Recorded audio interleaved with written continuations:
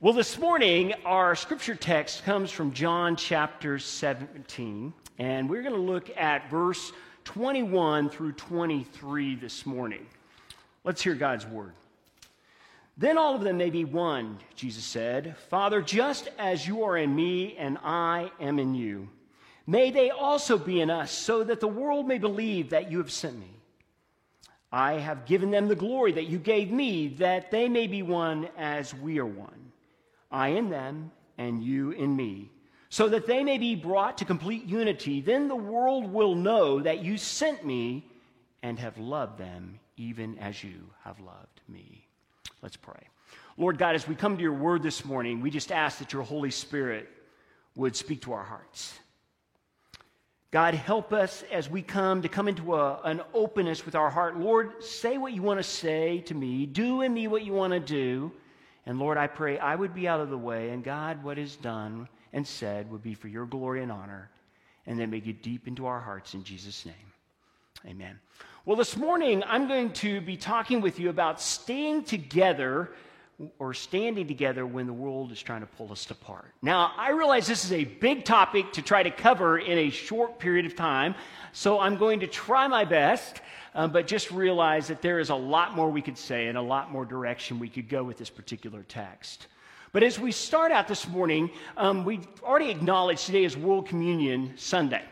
And World Communion Sunday was an idea that was thought up in 1933 by a pastor named Hugh Kerr. He was a Presbyterian, and he went to Shadyside Presbyterian Church, and he, along with his congregation, thought, it'd be really great if we could come up with something that we would do with other people of faith within the Christian vein that would recognize our oneness. And so they came up with this idea that we'd have a day where the churches would all celebrate Holy Communion together, recognizing as we come to the table that we are one through Jesus Christ. Whether we have a little bit different beliefs, we do worship different, we are in different spaces, have different names. And so that really didn't catch on. So it wasn't until World War II that after that, people saw just the mortality of people. They saw how broken the world had become. And all of a sudden, there became more of a desire. How do we show our oneness? And so for the Christian community, it became this way that we reached out across churches and said, on this particular Sunday, we're going to gather together and we are going to acknowledge that we all believe in Jesus, so we may have different ways we do it and how we practice our faith, but we all come around Jesus believing he has made us one. And so that's where World Communion Sunday came from. And what we find is whenever we experience genuine oneness, there's a great power and witness in it. Last year in November, I had the privilege of going to jurisdictional conference. Now, conferences can be fun, not so fun at times, but jurisdictional conference in the United Methodist Church is where we go to elect bishops. And so last year, in November, as we gathered, we were electing 3 bishops for our jurisdiction. And so I was sitting up in the balcony with some of my colleagues. I was not a voting delegate. We were watching, and they were kind of giving a primer on how this election would go. They said, okay, here's what will happen. We'll cast ballots. The delegates get to vote. And then after we get the results, we'll probably not know a bishop right off the bat. We'll probably have to go back and vote again. So what will happen is delegates will get together with other delegations, and they'll start trying to politic for who they want them to throw votes to that'll eventually get this certain person elected, and then maybe we can then get them sent to your particular area of the country. Well, the results came back, and when they did, they said, hey, we've got an announcement, we've got the election, results are back, and we have an election of a bishop. So everybody was pretty excited. Yeah, we've got one done. But then the announcer said, we don't only have one, we have 2 elections. And everybody just kind of had a gasp because it's like, whoa, that just doesn't happen. And they said, actually, we don't just have 2, we have elected 3 bishops. We elected all the bishops on the first ballot. That had never been done before. And not only that, we elected the very first African-American black woman from our jurisdiction and the first Native American bishop ever. And everybody just kind of went, whoa. Because in a moment, a season of where the church has been struggling with division so heavily, it was almost like God showed up in a moment and showed a glimpse of oneness. And there was a sense only God could do this. And this is pretty powerful. And it was a holy moment. I know we have some people here in our church that meet at a particular restaurant, a particular night, and they join in meals together, and they pray for one another in fellowship. And that witness of their oneness reaches out and touches the people who come to that restaurant and people that serve in that restaurant. And they may give their prayer requests. There's something about that sense of oneness that has a testimony to them. They see a glimpse of what God has come to do in the world. Now, this morning as we talk about this idea of oneness, you know what we find is that John chapter 17, Jesus is praying for not only himself, but then he prays for his disciples, and then he prays for all those who are going to believe in him in the years to come. That means us, y'all. And of all the things that Jesus decided to pray for us in that prayer, he picks this one thing. He says, I pray that they may be one as Father, you and I are one. Of all the things he picked, now would that be the thing you and I would have picked? Wouldn't we maybe have some other things on our agenda? But that's what Jesus picked. And why do you think he picked it? Well, I think a couple of things. One, because Jesus is part of the Godhead, right? And we know that God's very character is oneness. God the Father, God the Son, God the Holy Spirit are all one, even though one person, three functions, and they all live in community. There's a spirit of love. There's a spirit of respect, a spirit of common purpose. But they all have their different functions and way they do it, but they all stay in a sense of oneness about that. And he says, I want them to experience what it's like to live in that kind of oneness, that kind of peace, that kind of love. I'm praying that for the world. And so that's why I think it's interesting that the analogy that of all the analogies God could have picked, that we find that Jesus gives us the analogy, he's the head, right? And then under Jesus as the head, how many bodies are there in the world of Jesus? Okay, y'all, somebody's got to know. One. There is only one body of Jesus in the world. Now, we are different parts, we have different giftings, but nowhere in Scripture did it said Jesus has however many bodies, right? Jesus came to give us one. It's interesting to me that you look at it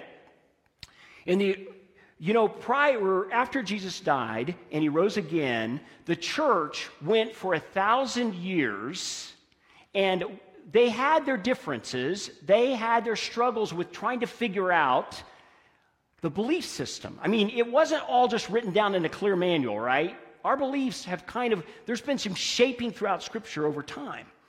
For the first 1,000 years, the church figured out how to continue to stay at the table and talk and work together to work through differences. They did it through councils. They did it through church leadership. They did it in a variety of ways, but they stayed together until 1054.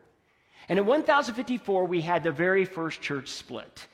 It was the Church of the East and the Church of the West, and if you look at what they split over, it was some disagreements within the church. It wasn't big, probably theological issues, though there were some of those. They split, and they formed the Church of the West, which was the Roman Catholic Church, and they formed the Church of the East, which is the Eastern Orthodox. 1,000 years we went without a split. We had the first one. And then in 1500s, we started the Protestant Reformation. And then there was kind of this era of starting to split up the church. So there became several more denominations during that time. But you know today how many denominations there are in the world? They tell us that we are at 45,000 plus denominations across our world, and 200 of those are in the United States. It's interesting, isn't it, how division has a way of growing and multiplying. When you get a divisive spirit, it just starts to divide. And it seems to fraction. And then we get focused. Are we focused on Jesus anymore, or do we get focused on all of our issues? And that tends to divide us and separate us, and we're no longer living in that focusing oneness that God ideally would desire for us. And so Jesus knew, I believe, that these struggles, these temptations would come for division. And he was never against that we couldn't have differing views. I think those do help refine us. But when divisions come that start to pit followers of Jesus against one another, I think this falls outside God's desire and God's will. But how do you live in that? We live in a fallen, broken world where that stuff comes. But let me show you what happens when division enters into us. And this is probably for all of us. So I just want you to take stock of your own soul at this particular moment, not somebody else, yourself. But whenever we come into division, here's some things I see happen. First of all, division tends to bring the temptation to view other Christians suspiciously. Whenever I don't agree with your perspective or you don't agree with me, immediately we start to go, what's your real agenda? What do you really believe? Are you really after God's heart? Are you really after some other agenda, right? We start to get suspicious of one another. And so we immediately start to pull back and say, I can't trust you.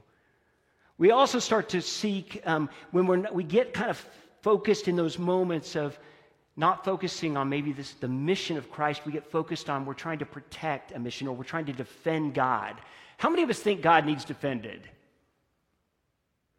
I mean, can God stand up for God's self? Probably so. But we think it's my job to defend God. I think God has done pretty well over time, and if he gets ticked off enough, he will take care of it, okay? So just don't you tick him off, okay? But God's been pretty patient with a world that's pretty messed up. Or we start to question one another who's truly right. And who's most loving? Is our side more loving, or is their side more loving? Is their side more scriptural? Is our side more scriptural? Is this side more just? Is that side more just? More merciful? Whatever you want to do, we immediately start to draw the lines, right? And we say, I am this, you are not. And I totally question your whole motivation of why, and they question mine. That's what happens in division. And who's got it all figured out? Who's got it all right? But what difference it would be, folks, because we have to decide who is right. How do we make decisions in the church when we get into divisive moments? It's either it comes down to it's going to be ourself that's going to make the decision. I don't know if I want that weight personally. I'm not sure I'm smart enough to figure out every division in the church and what's the right way to move forward. Or we have traditionally in the church looked at church leadership. We looked at popes, and we've looked at bishops, and we've looked at church elders, right? And we've looked at church councils to try to give us that wisdom. And they've done fairly good because we trust sometimes that they're really trying. They have some knowledge, some understanding. Maybe we don't always when we haven't had some of that higher limit. And we hold them to a higher accountability. But here's the deal, folks. I honestly believe whenever we're focusing in division, the first thing we need to do is make sure that our individual desire is that at the end of the day, I just want God, your will and glory to transpire. God, I just want you to get the glory in this to be about what you want to have happen, and this is not about me. This is not about somebody else. This is about you. Because the only way we're going to find oneness is in you. It will not come from me or my neighbor or the church council. It's going to come from God, and we've got to center there. And if we can all be in agreement, we're all trying to go to that place, it starts to open up a whole different vantage point of how we're going to posture with one another. That's hard work, folks.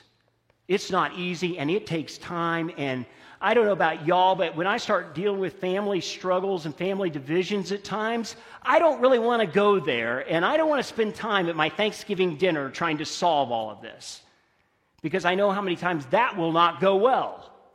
Because this takes time, this takes commitment, this takes a lot of work when we get into these moments. And that's why the church family needs to make space for it and give space to one another. See, I believe oneness is a miracle of God.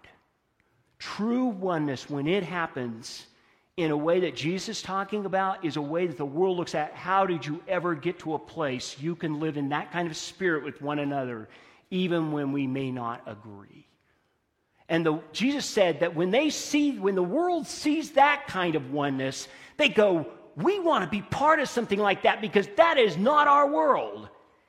And they say there has to be something holy in that God has shown up, and that they come to believe you must know Christ because there's no other way that's happening. And we want to know that Jesus too. That's why oneness is such a powerful piece that I think Jesus was praying for us. So how do we live in a oneness posture? Let me just give you a couple of things that I think Scripture gives us direction in this. These are not quick fixes, but this is a posture in which when we face division, how do we step into it rightly? I think, first of all, we follow Jesus' model. We pray, right? We pray, Lord, make us one. We may not agree, but make us one in heart that at the end of the day, God, we want your will to be accomplished. We want to glorify you, and we want to be a space that glorifies God and that people encounter God's love no matter who they are. So, Lord, we may not agree at the end of this, but we are praying that you would make us one in heart and that we're fully committed to God and one another. And we pray for the body, that Christ would be one, that Christ would be at the center of who we are. See, I believe when we pray, there's a powerful thing. When you pray and I pray, it allows God to shape us. It allows God to change us. It allows God to teach us because it's a posturing. So prayer is a powerful part, and that's where I think we have to start. Now, secondly, the Apostle Paul wrote, and if you have your Bibles, you can look at this. I think it's on the screen this morning. I want to look at Ephesians chapter 4, verses 1 through 7. It says this, Paul writes, "As a prisoner for the Lord, then, I urge you to live a life worthy of the calling you've received." And here's the words, "Be completely humble and gentle. Be patient, bearing with one another in love. Make every effort to keep the unity of the Spirit through the bond of peace. There is one body and one Spirit, just as you were called to one hope when you were called, one Lord, one faith, one baptism, one God and Father of all, who is over all and through all and in all." So Paul starts out this text. He says, I'm a prisoner of Jesus Christ. I'm a prisoner. I have totally surrendered my life to following Christ. I want whatever Jesus wants to do and however God wants to work it. And if you look at Paul's life, he didn't always get it right. And Paul still had some divisions with some people that weren't right. But Paul at least is trying to get in that posture, right, of I am a servant of Christ. I want to be totally in where God wants to go. And he gives us these instructions in addition to prayer. The first one he says is be completely humble. I believe this is really where I acknowledge I'm not God. And I have that I have a full understanding of God's mind. Anybody got it figured out? I don't. You know, I have been influenced by my worldview. I've been influenced by my experiences, my church upbringing, my parents' teaching, my teachers I've had over me. I've been influenced by what I have read. I have a whole lot of stuff that characterizes why I believe and think the way I do. And you know what? Take yourself outside the American culture and then go to a whole other part of the world and do that. You see how divided we are? I carry a lot with me, and I have to be super humble when I step into a space with somebody because they're also carrying all theirs. And we interpret through all of those filters, and if we're going to be one, it means I've got to recognize I've got those. I've got those stories. I've got those painful moments. I've got that joyful thing. I've got whatever it is that's tainting your perception. You carry that with you into those moments. And it really means that we have to I'm going to be humble right now. And I really want the best I realize I want God to be at the source of this. So in the body of Christ, there really is a spirit. We're willing to hear and work to understand one another, even if we don't agree. It means I'm here. I want to hear how you understand Scripture in this. How did you get there? How about your traditions? What about your traditions? How do you understand traditions, and how are they been influenced? What about your personal experience, and how has that shaped you, and your reasoning, what's brought you there? Folks, we've got to always be bringing a willingness to say, I may not agree with you at the end of the day. We may not be at the same space, but I hear where you came from. and how you got there, and we realize we're still trying to, at the end of the day, be faithful unto God. We all are just trying to be faithful unto God. And be careful, y'all, because I'll tell you what I do find, that the one thing that the enemy tries to do in our world is he will always try to move God to the margins of the conversation. He'll always try to focus it on us, our personhood, our reasoning, and try to move God out of the picture instead of at the center. Just be aware. It tends to happen. So on both sides, if we can say we're both trying to seek God and hear God's voice, and we can hear to each other's opinions in the different way we see things, and it really requires us to realize we're not better than anybody else. That's hard sometimes because I think I am pretty smart. You're supposed to laugh. That we think but we're all at times, right? We're all human, we're all sinners, and we don't have it figured out. I was reminded of this.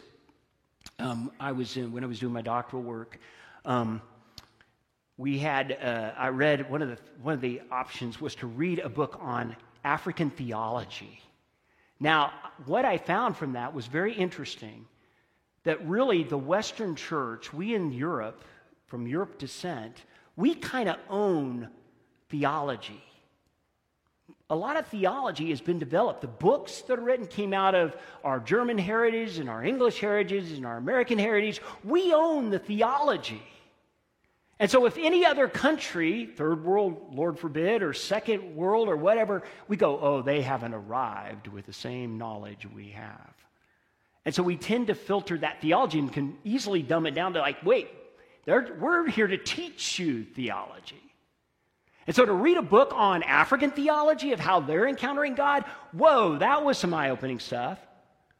And it was interesting, we have our stuff we fight and struggle about. One of the big things in this book I was reading was about polygamy. How many of you have dealt with polygamy lately? It was a big, we're checking it out, making sure. There is a moment of confession after the service. But in polygamy, for them, it's like, whoa, that's just stupid. Nobody does polygamy anymore. We know that's dumb. I'm having a hard enough time figuring out one spouse. It's hard. And yet, they're dealing with it. But it's a lot bigger issue than just, is this right or wrong? It ties into all kinds of justice issues. Because if all of a sudden somebody says, well, I've become a Christian now, I need to get rid of all my extra spouses. What about who's going to take care of them financially and who's going to take care of the kids and all these things? It's just not a matter of we just change it. There's all kinds of stuff in there and how people got to where they were and why they are the way they are. And if we just come at it with it's a right or wrong, that's not going to get us anywhere. But I just say how complex. Do you see how complex this stuff is? And we're just dealing with a very simple issue. We haven't even tapped on all the other things we could go to. So one is be humble, completely humble. I got to move on. But the second is then be gentle. Be gentle, Paul says. Gentleness flows from those who realize how completely dependent they are on God. When I step into a divisive conversation and I have to realize I just need God because I'm not smart enough to have it all figured out. It's a posture of gentleness that I'm dependent on God. I'm dependent on God's grace. I'm dependent on the Holy Spirit to help teach me and instruct me. And when we realize, and then think about how gentle God's been towards us. Anybody ever done anything stupid? Anybody had some ideas that you think God might say, what were you thinking? And has God wiped you off the face of the earth? Has God come and reprimanded you and beat you down and said, I'm having nothing else ever to do with you again? I don't ever see that. God comes, and God continues to say, I am going to stay at the table with you, even when you are way off. God is gentle with us. And then be patient. James writes in James 1:19, Dear brothers and sisters, we should be quick to listen, slow to speak, and slow to get angry. I realize that sometimes we have our own stuff that drives our anger and our frustration. But he says, listen to one another. Be slow to respond. Hear one another. And don't jump to getting angry. Our job isn't to deal, we aren't the judges on all this. That's God's job. So we pray that in our disagreement, the Lord would give us understanding and a heart to work together.